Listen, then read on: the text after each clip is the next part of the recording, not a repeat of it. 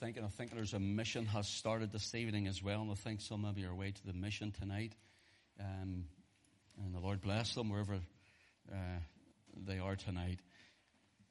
Will you turn with me just to the book of Genesis chapter 1. Last week we looked at Genesis chapter 3, verses 1 to 13 or so, and we looked at a refutation of modernity from the book of Genesis. We want to still continue on in that, if possible at all, God willing.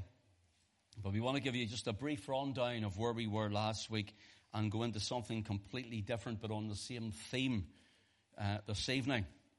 Genesis chapter 1 and verse 1. Just the one verse. In the beginning, God created the heaven and the earth. Let's read it again. In the beginning, God created the heaven and the earth. Let's pray. Father, we know that you are the great, almighty, sovereign Lord God, creator and maker, the keeper, the sustainer of all things. That you alone are God, and beside you there is none else.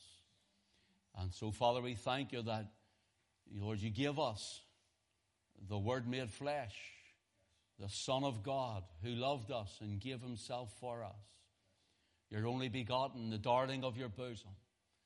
We thank you, Father, that his precious blood cleanses us from all sin. We thank you tonight, Lord, that we're found in this place. And Lord, we thank you for those that you've brought out here tonight, Lord, to, Lord, sit under thy word and to worship you tonight. And we ask you, Lord, that you would bless them and encourage them and strengthen them for Jesus' name's sake. Amen. Could I say there are people who are watching from France, Spain, Scotland, England, all over the place, and we just welcome them tonight, and wherever else you're from. The Lord bless you. In the beginning, God created the heaven and the earth. Now, you'll note that when we looked at last week, we read from the fall of Adam and Eve in the garden, and Adam saying to the Lord, the woman that you gave to me, she did give me and I did eat. And then the woman, she says to the Lord that it was the serpent's fault, which was the serpent who was behind it, this demonic spirit. The devil, he is behind it, all of these things. And it's whether or not from the fall we know Christ, who is our life, and Christ who gives us life or not, whether we're saved or not from these things. Notice that in the beginning we looked at modernity. Now, we don't want to spend forever on it again this evening, but what I want to do is to give you a brief reminder and a little rundown of what it means. Modernity going into post-modernity. Some people argue with each other on these issues. I won't, because I'm not as skilled as some of those philosophers on what they're thinking. Neither do I wish to be. On the other hand, there was a man called Descartes, René Descartes. And René Descartes in the 1600s, when the free thinkers came out, he formed the teaching of what's known as modernity. Modernity's primary essence is to search all things and to prove all things. And there seems nothing wrong with that until you go to the depth that he went to, where it was, where all things must be doubted until all things can be proved. That means your very thought, your very existence, the very ideology that comes into your head, everything around you, the very world you live in. And Descartes found that he went right back into a place where he then decided that all of his thoughts were of a demon spirit. And of course, coming from that, then he starts to reverse his thoughts. And instead of getting away from God, the idea was that we're not under an authority. There is no such thing as a creator God. So we can remove Genesis chapter 1, verse 1. In the beginning, God created the heavens and the earth. And if we do, then everything else falls from there. Remove God out of it, and it doesn't stand. Remove God out of it, we don't have responsibility. Remove God out of it, and man becomes the ultimate reality as it's known. And when we package it all up, it forms and boils itself down to modernity or post-modernity, and then through that is humanism. So stay with me. I'll break this down a little for you in a moment. So the idea was, if we can get rid of God, if we can get rid, there's no proof of God, so if we can get rid of God, the idea is, prove it. Then we doubt it, we don't believe it. It comes in different forms, manners, and strains. It comes into atheism and different then formations of man's mind and machinations of God, of man about God. And so that different strains of religion come out of it. Then we have not only those who are atheists and those who think different things about a so-called God, man's own imagination that is placed into this religious society. Then we have what's known as Marxism and communism and Darwinism. All came from this idea that if there is no God, then we are God of ourselves. That's what it all boils down to. Then we are the rulers of our own lives. We are the free thinkers, and we can think how we like, act how we like, do what we want, and there is no judgment to come because there is no God. That's it all boiled down as far as I can get it this evening. On the other hand, postmodernity, it's if I can call it like a morphing, or it actually evolved, if you want. People might argue with me about it, and that's fine, but postmodernity comes from modernity. For example, we have all these groups who have come out in recent years.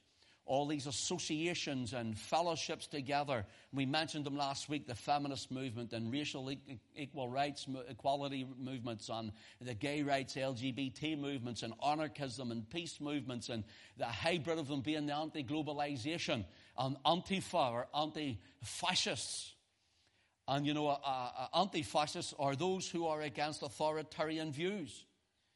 And they're against strong central government.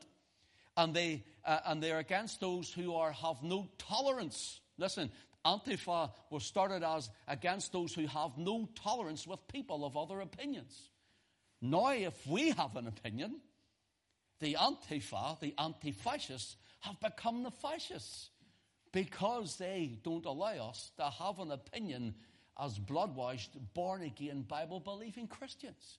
We are not allowed to have our conscience before God, so we must do what these groups intend for us to do.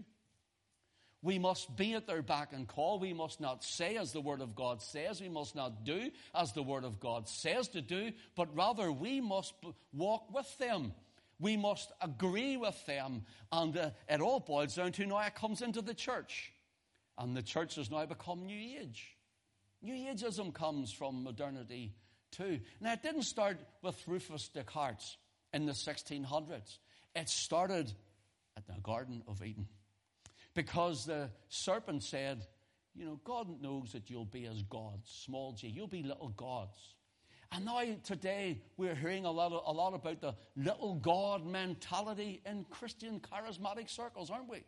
We're hearing about you are as gods. You are the little gods. And we must be really careful at this. Now, we also hear of New Ageism where you are God because you are God of your life. It comes now into the church and says, and it mixes to the point where you are a child of God, so you're a little God. Now, that's New Ageism in the church.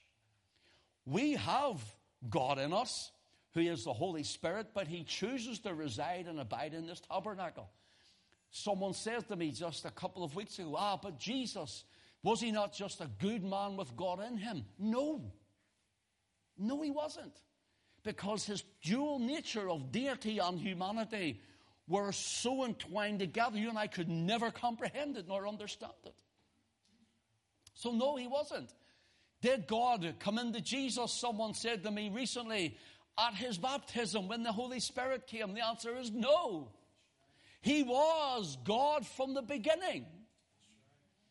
And then someone says, then did God leave him when he was on the cross and cried, my God, why hast thou forsaken me? And the answer is absolutely not.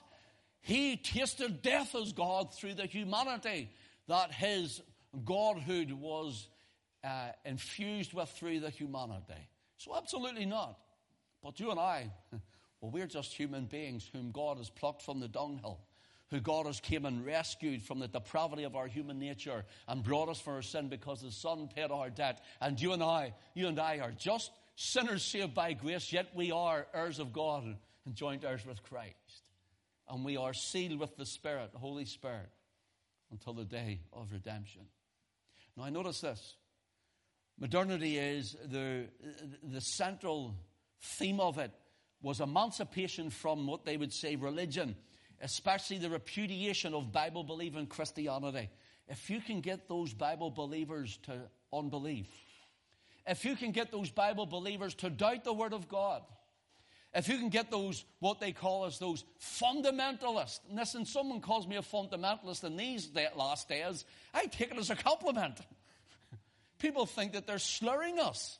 They're slurring me when they say, you're too hard, you're a fundamentalist, you're too straight with it, you're too much into it. These are the things they say. Well, if I am, then I'm too far into Christ and I'm never going to be lost. In fact, Christ is in me, the hope of glory. Fundamentalism is not a slur on the Bible-believing Christian, but rather it's a badge of honor to wear.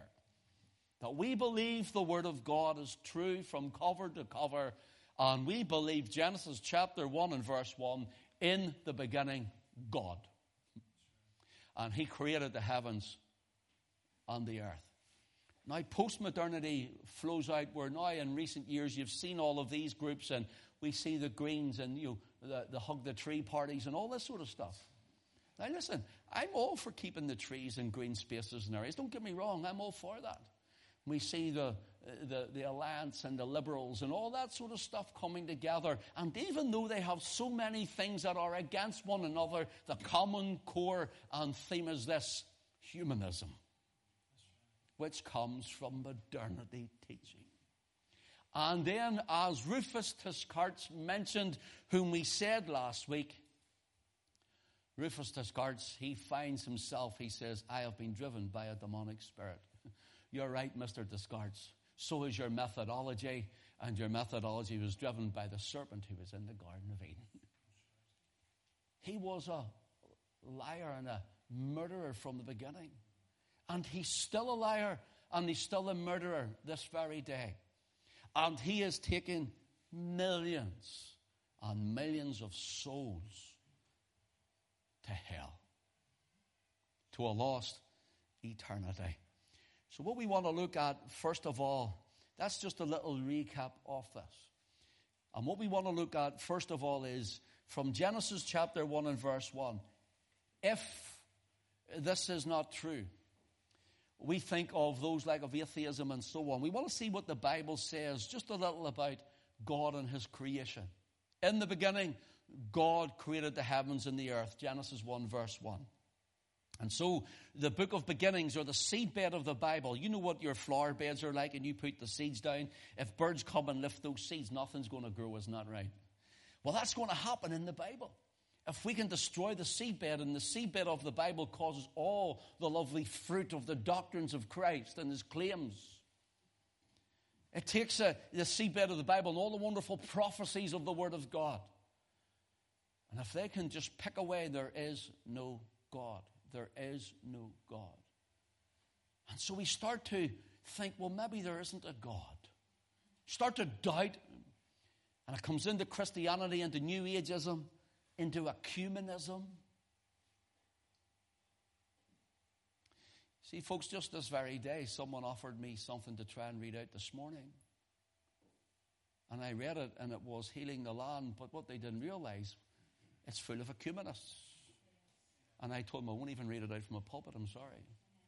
And I won't advise you to go either. It's not because we hate people, it's because we have no option, because we believe in the Word of God. We believe in the full divine inspiration of the Bible we have in our hands. And if we start by doing one thing, I mentioned to someone else about something else just before the meeting started tonight. And I said, listen, and I was in jest in a way. Said in a way. And I said, look, one little drip into the ship will eventually sink it. Let's not allow the ship to sink. Notice this. In the beginning, God created the heavens and the earth. Now, this, first of all, if you're taking notes, This, first of all, refutes atheism. Coming from, all of this springs from modernity, way in the garden now. But it refutes atheism because the Bible says, in the beginning, God. In the beginning, God. Listen to Psalm 19, verse 1. The heavens declare the glory of God, and the firmament showeth his handiwork. Day unto day utters speech, and night unto night showeth knowledge. There is no speech nor language where their voice is not heard. I have a wristwatch on. Alison bought me this. Can't remember what she bought me it for, but she bought me it. And I look at it, and there's a second hand going round, and it's telling me in this that it's 20 to 7.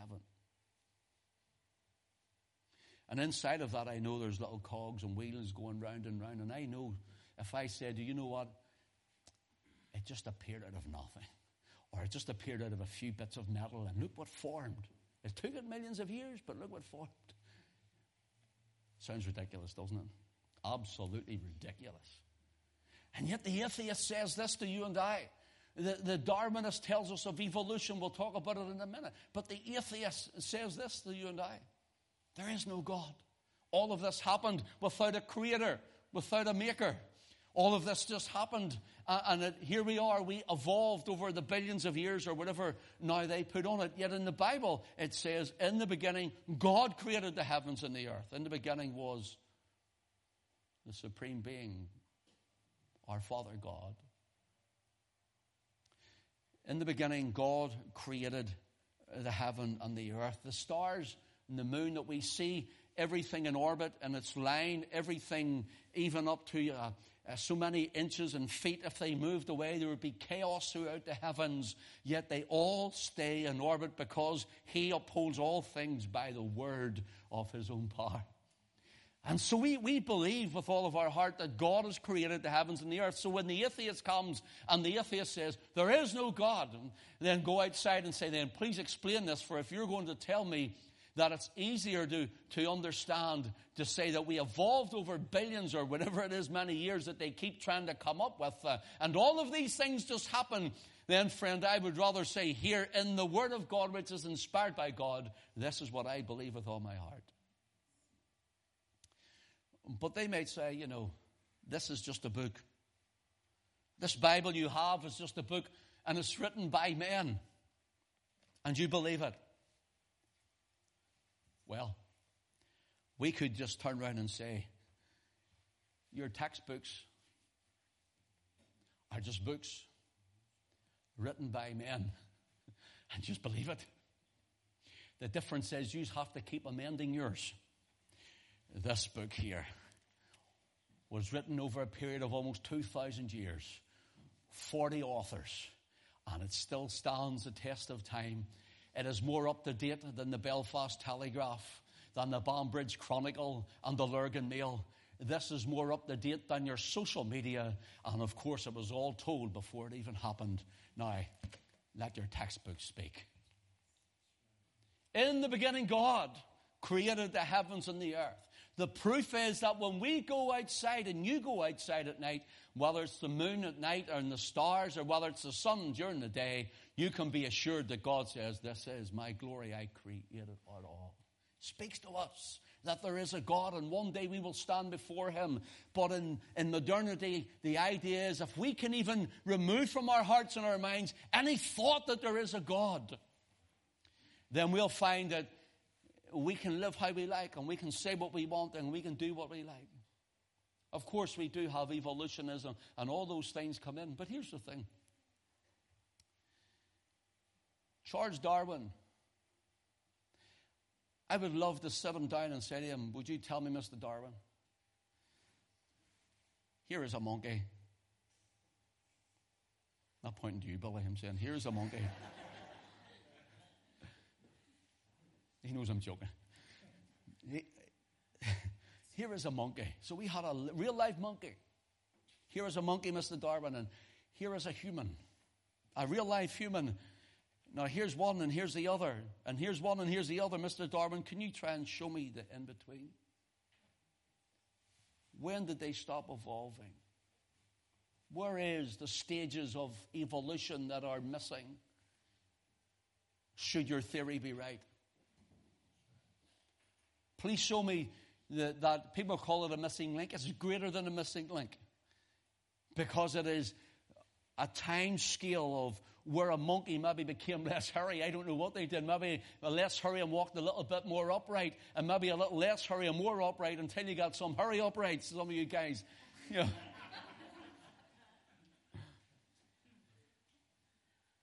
But where is the in-between? Never once has been found. And listen, if it's evolution or evolution, it should be still in progress today. When did it stop? Survival of the fittest. Do you know what Adolf Hitler used to read Darwin? Do you know that's why the Nazis would have took the little children who were disabled and slaughtered them? Survival of the fittest. Do you know what group believes in survival of the fittest? And they don't even realize it, many of them? The abortionists.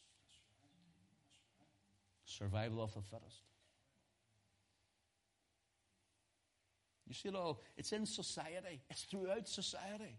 And we're living in it, church. We're in the middle of it all.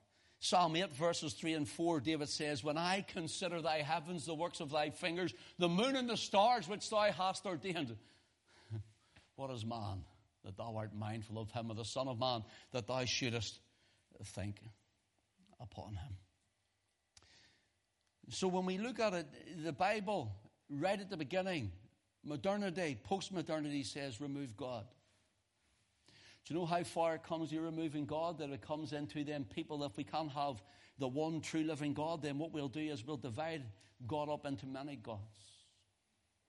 And that destroys the true ideology and revelation of God. So it refutes atheism. Secondly, moving quickly, it refutes pantheism.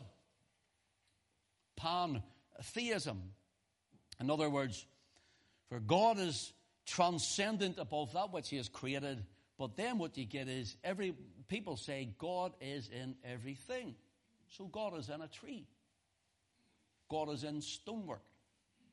Now God is omnipresent. He is everywhere at once, all at the same time. He is a great ever-living spirit.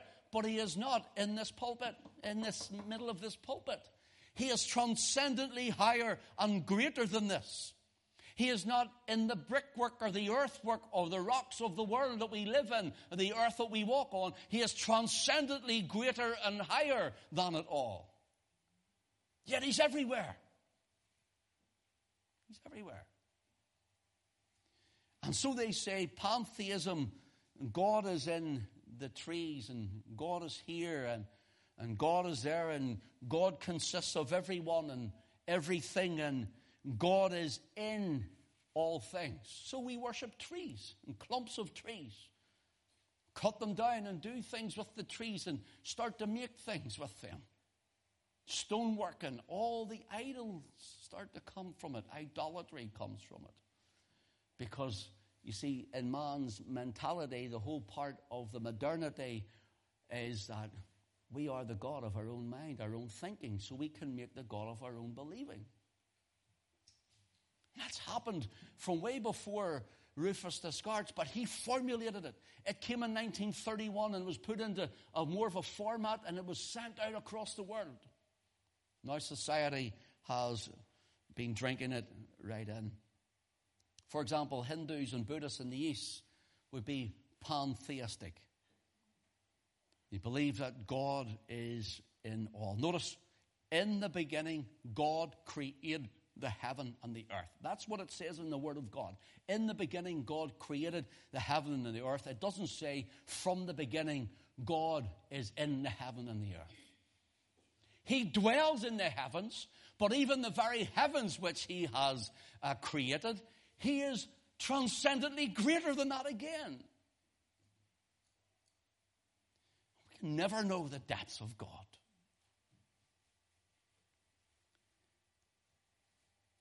So we take the worship of nature, of trees and of stones, etc. And the fundamental teaching of pantheism is that humans must master their own ignorance. Now listen, this is important for this. That humans must master their own ignorance and recognize that they are God.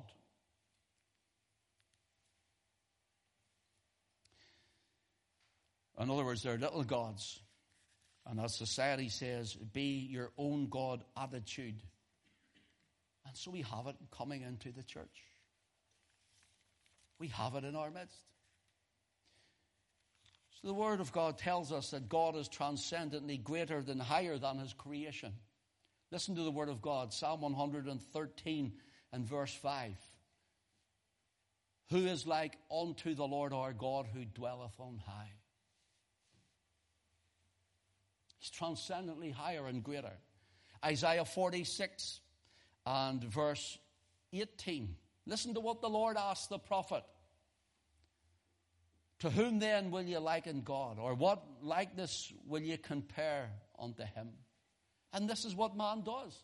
Man then becomes his own God, and he starts to fashion that which is in his own mind. And he puts it into a statue or into a tree, and he carves it out. And the Lord says, listen, they have ears, but they can't hear. They have eyes, they can't see. They have hands, but they can't help. They have feet, and they can't walk. And yet you worship them, He says.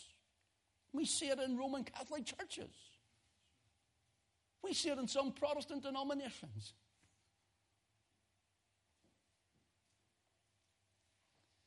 And the Lord says, who would you liken to me? And Israel in Exodus 32 made a golden calf. These be thy gods, O Israel, that brought thee up out of the land of Egypt. Put one in Dan and one in Bethel.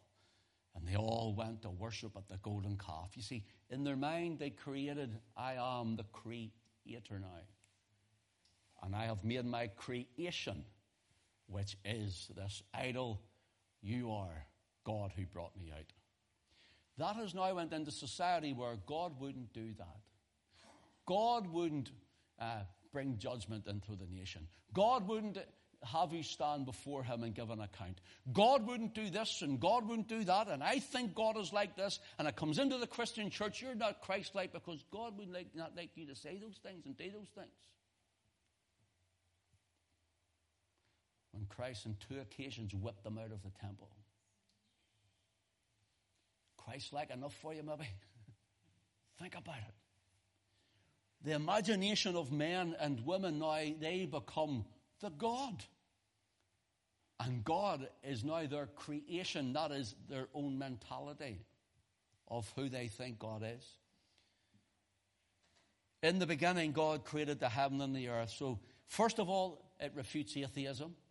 Secondly, it refutes pantheism. And thirdly, it refutes polytheism. Polytheism. That is the belief in more than one God. One God, Elohim.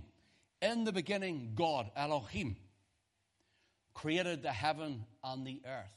Now, the term Elohim, it'd be worthwhile you do a study on it, because at one point there's even some judges are called Elohim.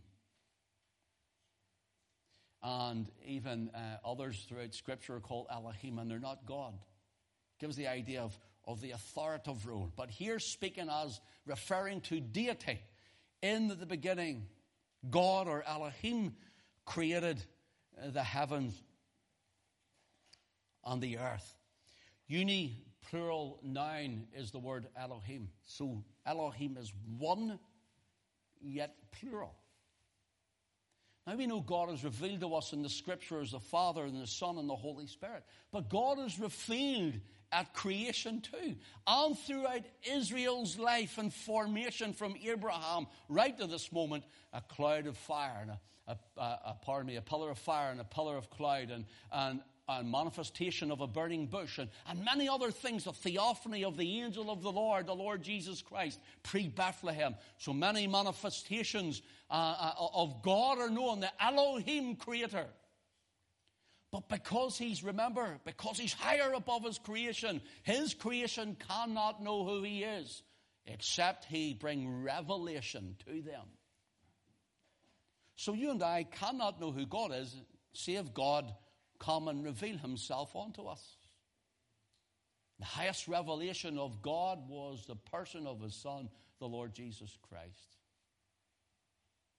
So even in the Garden of Eden, we have in the beginning God.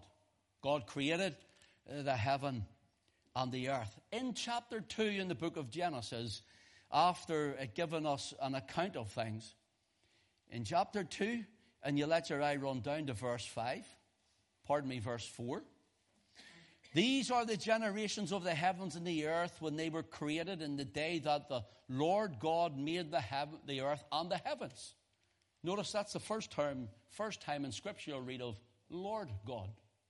It's been God, God, God, God. Right through chapter 1, the first few verses of chapter 2, it is Elohim, Elohim, Elohim, Elohim, Elohim, the whole way through. And now God starts to reveal himself. I am the Lord God, Yahweh or Jehovah Elohim. Who is that? It's the Lord Jesus Christ. It's the Lord Jesus Christ. So notice this. He shows himself as the one true and living God. For example, in Deuteronomy chapter 6 and verse 4, it says, Hear, O Israel, the Lord our God is one Lord. Hear, O Israel, the Lord, Yahweh, our Elohim, is one Yahweh. He's not many Yahwehs, but he is one Yahweh. Isaiah 43 and verse 11. Listen to what the Lord says. Even I am the Lord. I am Yahweh. And beside me there is no Savior.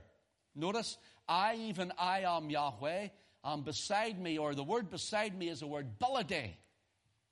Biladeh, outside of Yahweh. The one Yahweh. The only Yahweh. Outside of Yahweh, there is no Savior.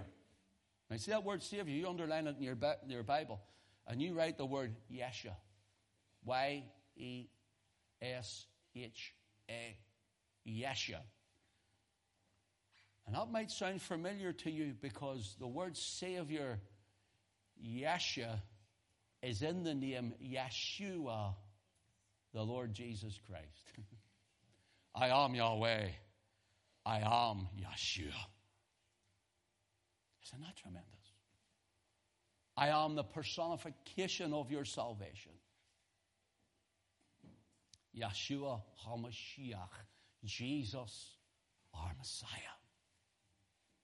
And he says, even in the book, or the Old Testament, he says in Isaiah 43, I am, even I. He doesn't say we. He says even I am Yahweh. And beside me or outside of me, Yahweh, there is no Savior. There's no Yahshua. There's no Jesus. So Jesus is Yahweh, and Yahweh is the Lord Jesus. So he wasn't a man who was just God dropped into and lifted out of. He was the Almighty Creator God. He is the one who spoke all things into being. He is the Word of the Father, the Almighty God. In Isaiah 44 and verse 6 says, Thus saith the Lord, the King of Israel and his Redeemer, the Lord of hosts, I am the first and I am the last. Beside me there is no God. Notice, the Lord, the King of the Yahweh, is the King of Israel. Yahweh is their Redeemer. Yahweh is the Lord of hosts, or Yahweh of hosts. He says, I am the first, I am the last. Will you turn with me to Revelation chapter 1, please? Revelation chapter 1. Just to read a few verses. The risen, glorified, ascended Christ, he shows and reveals himself to John on the Isle of Patmos. And let your eye run down Revelation 1 and verse 11, please, just for time's sake, and read the chapter. Jesus says, I am Alpha and Omega. What does it say? The first and the last. Who claims to be the first and the last? Yahweh. Elohim, the creator God. Jesus is the creator. Your creator in the person of his son hung and bled and died on Calvary's tree for you. How secure do you feel now that you're saved? If you let your eye run down, please, to verse 17. Revelation 1 and verse 17. And when I saw him, I fell at his feet as dead, and he laid his right hand upon me, saying unto me, Fear not, I am the. Flick over to Revelation chapter 22. The first chapter in the Bible. In the beginning, God, Elohim, who is Yahweh. Yahweh from Elohim. And now in the last chapter of your Bible, Revelation chapter 22, and let your eye run down to verse 13. The resurrected, ascended, glorified Christ says, I am Alpha and Omega, the beginning and the ending, the last. Isn't that marvelous? This is the one who died for you. This is the one who walked the streets of Jerusalem and Galilee into Samaria. This is the one who walked the Via Dolorosa across that brook Kidron, was on the Mount of Olives. I'm going to do a wee teaching sometimes on where I believe Calvary was. I don't believe it was Gordon's. Certainly wasn't where the papal Calvary is either. I personally believe Calvary was on the Mount of Olives.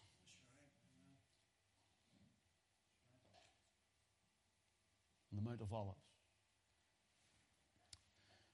I'll teach you about that some other time. There's measurements you have to go through. Where he had to be looking from the west to the east because the temple facing the east. He had to be further, east to the west, where he could see the temple rent, the veil rent from the top to the bottom.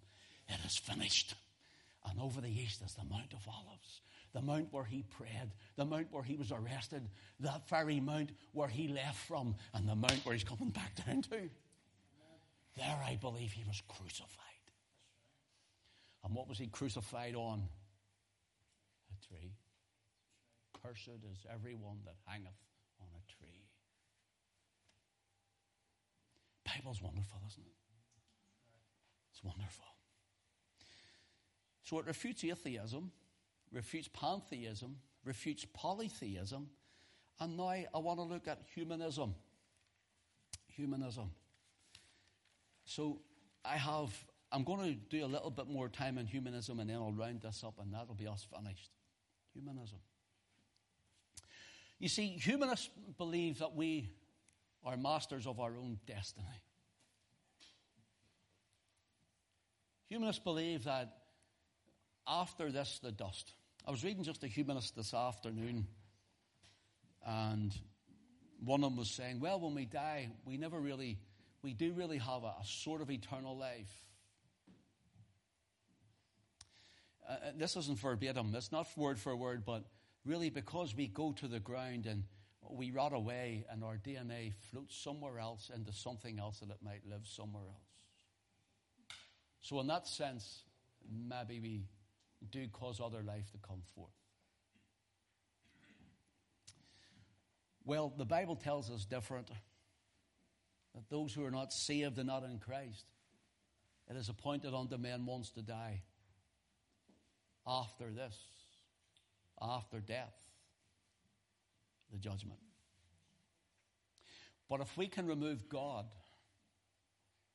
we can live our lifestyles, whether it's heterosexual or homosexual or whatever. And we can live how we like. Now, notice this. Humanists look for what is known as ultimate reality. See, coming from modernism again to thinking, what is real? Doubt everything. Humanists look for what's known as ultimate reality, and humanists claim that they are, that is, we are as human beings, but they believe that humans are the ultimate reality. So then if there's no God, the buck stops with us. Christianity, I'm talking about Bible-believing Christianity. In the beginning, God created the heavens and the earth. Believe the ultimate reality is the faithful acceptance of revealed truth. ultimate reality is based on the faithful acceptance of revealed truth. What is that revealed truth? In the beginning, God created the heavens and the earth. Genesis chapter 2, as I've showed you, and the Lord God reveals himself. The God who is transcendently higher and greater than his creation now comes down to reveal himself to man, to Adam. Because of the fall in the garden we read last week of Genesis 3, and because the serpent was there. Now that fall away comes. We try and work our way back to God, but it's not happening because we're all sinners and we're unable to do so. So God must come down again to man and reveal himself in the person of his Son. And then when his Son ascends into glory, what happens? He sends his Holy Spirit. What for? To bring revelation to people who are dead in their trespasses and their sins. You see the plan coming? But you see, humanists and modernity and all of those that are linked, and listen, I'm not saying they all believe one another's things and they all get along well. No, they're all fighting among themselves and find common core to attack the Word of God.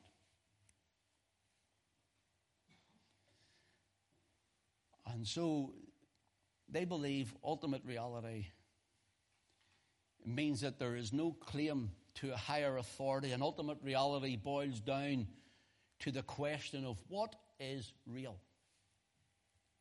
Because God's not real. But we know we're real. So what happens is, let me put it like this. We have something that's called ordinary reality. That's in our head. Our thinking. Some things are real. Some things are not. We know that. There's some fears that are not real. And there's some that are. Our ordinary reality of our life is that you'll go to work because you'll want to be able to pay your bills and you'll want to be able to maybe get a nice house and you want to look after your family. There's nothing wrong with that. That's good. Our reality is that I feel the stage I walk on. I wrap that pulpit in front of us. You're sitting on a real chair. You're really beside someone. That is our ordinary reality. It's in our mind and it works for us. But ordinary reality then carries us on where there is no ultimate reality, who is God. That we become our own ultimate reality. We become the God, and we start to fashion things as we like it. And so we have sexual desires and sins, or the human being, has sexual desires and sins. They have their own habit forming. They have their own lifestyles. They have all of these things, and there is no God. And so what is real? But myself, I live how I like, I do what I want, and I go where I please, and no one can tell me otherwise because there is no God, there is no Word, and so I can just do it all without any consequence. You can see that in society, can't you? It's getting more prevalent every day. Ordinary reality is a product of the conscious mind. It works things out to the boundary of their own human understanding.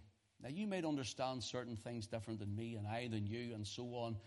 But generally, we work things out to our own understanding. That's our ordinary reality. The ordinary reality is what we live in. And then we get the free thinkers. And then we get those who are schooled and maybe very intelligent as human intelligence goes. And they start to show this reality even further than the ordinary reality because their brains work maybe different than yours. And in many ways, there's nothing wrong with that. Until they start saying there is no God. Until they start showing people a different way to live. Until whether it's on a television program or in a newspaper or on social media, they're blaspheming the name of God. And then what they do is they start to get deeper and deeper into it. Little Rock, Arkansas, just this week put up a massive giant statue of Baphomet, the horned devil goat god, sitting on a throne in Arkansas. I want to tell you something because I go to the States. Arkansas is quite a well-known Christian state too. Conservative. That's where man's mind brings him by saying there is no God. Ultimate reality goes beyond your grasp and my grasp and understanding. So the humanist belief or the modernity belief is that we as humans are the reality. If you were to notice what God says,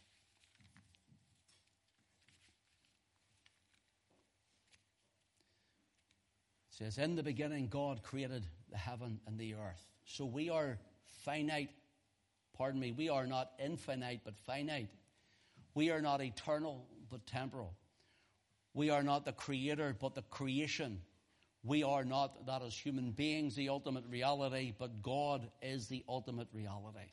So there are many ways to express this ultimate reality, and it's called God, Yahweh, Christ, Messiah. What do you mean? Now stay with me because I'm closing this. What do I mean? Ultimate reality is based on what is absolutely true.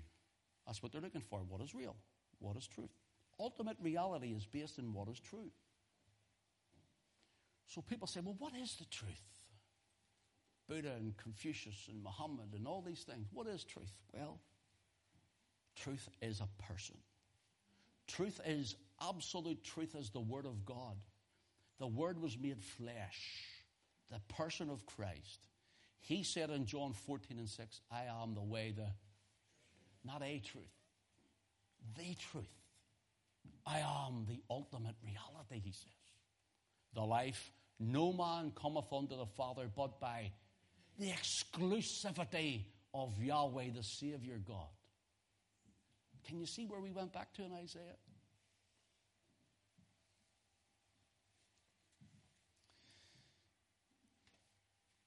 Even behind us here, John 17:17, thy word is truth.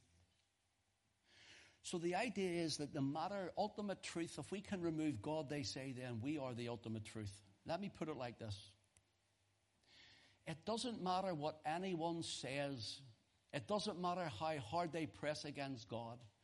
They're going to find out the ultimate reality when they die is not just the ground. They're going to find out the ultimate reality is when they stand before Christ. And it doesn't matter how much they think or wish something different. God is still on the throne.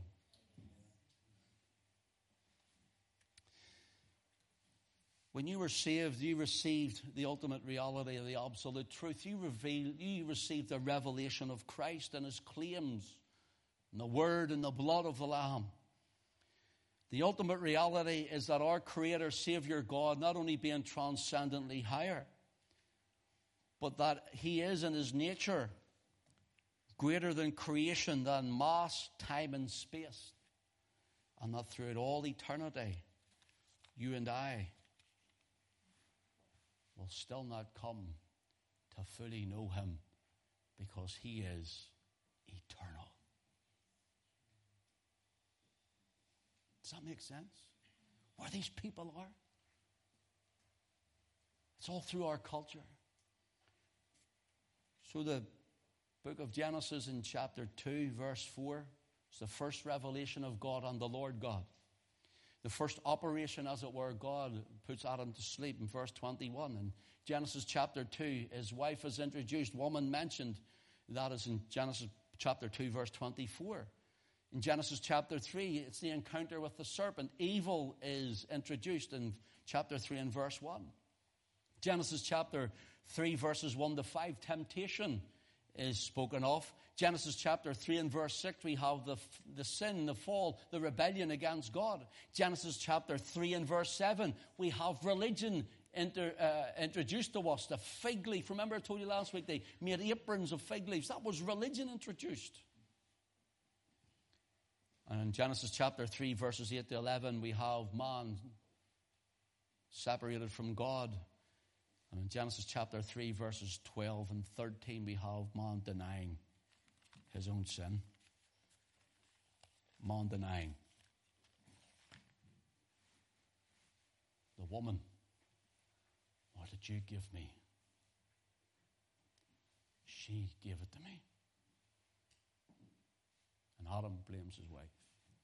His wife blames the serpent. And you know who was the most righteous in it all, if you want to use that word? Eve.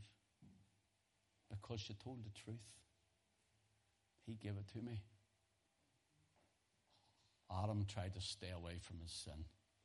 It's your fault, God. So now, in modernity, post-modernity, they come up, they can kill babies. You can call yourself certain groups and murder people.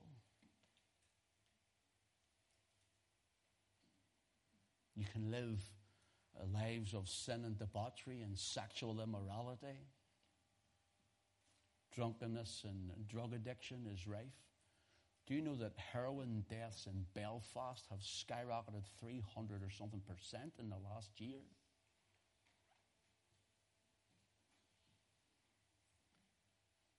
It's a culture to be drunk and on drugs now. It's the culture. You know why? Because there is no God. Everywhere, on radio stations, everywhere, there is no God. But the fool hath said in his heart, there is no God.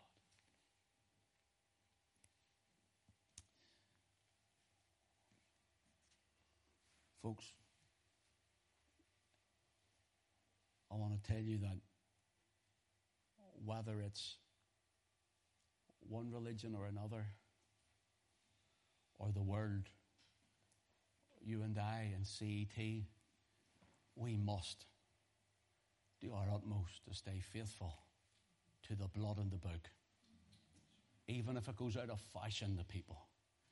Listen, it's still held in reverence and revered by Almighty God, because it's His. May God bless His word to all of us for Jesus' name's sake. Amen. The Lord bless you. Thank you for your attention this evening, for your attendance, for your faithfulness. It's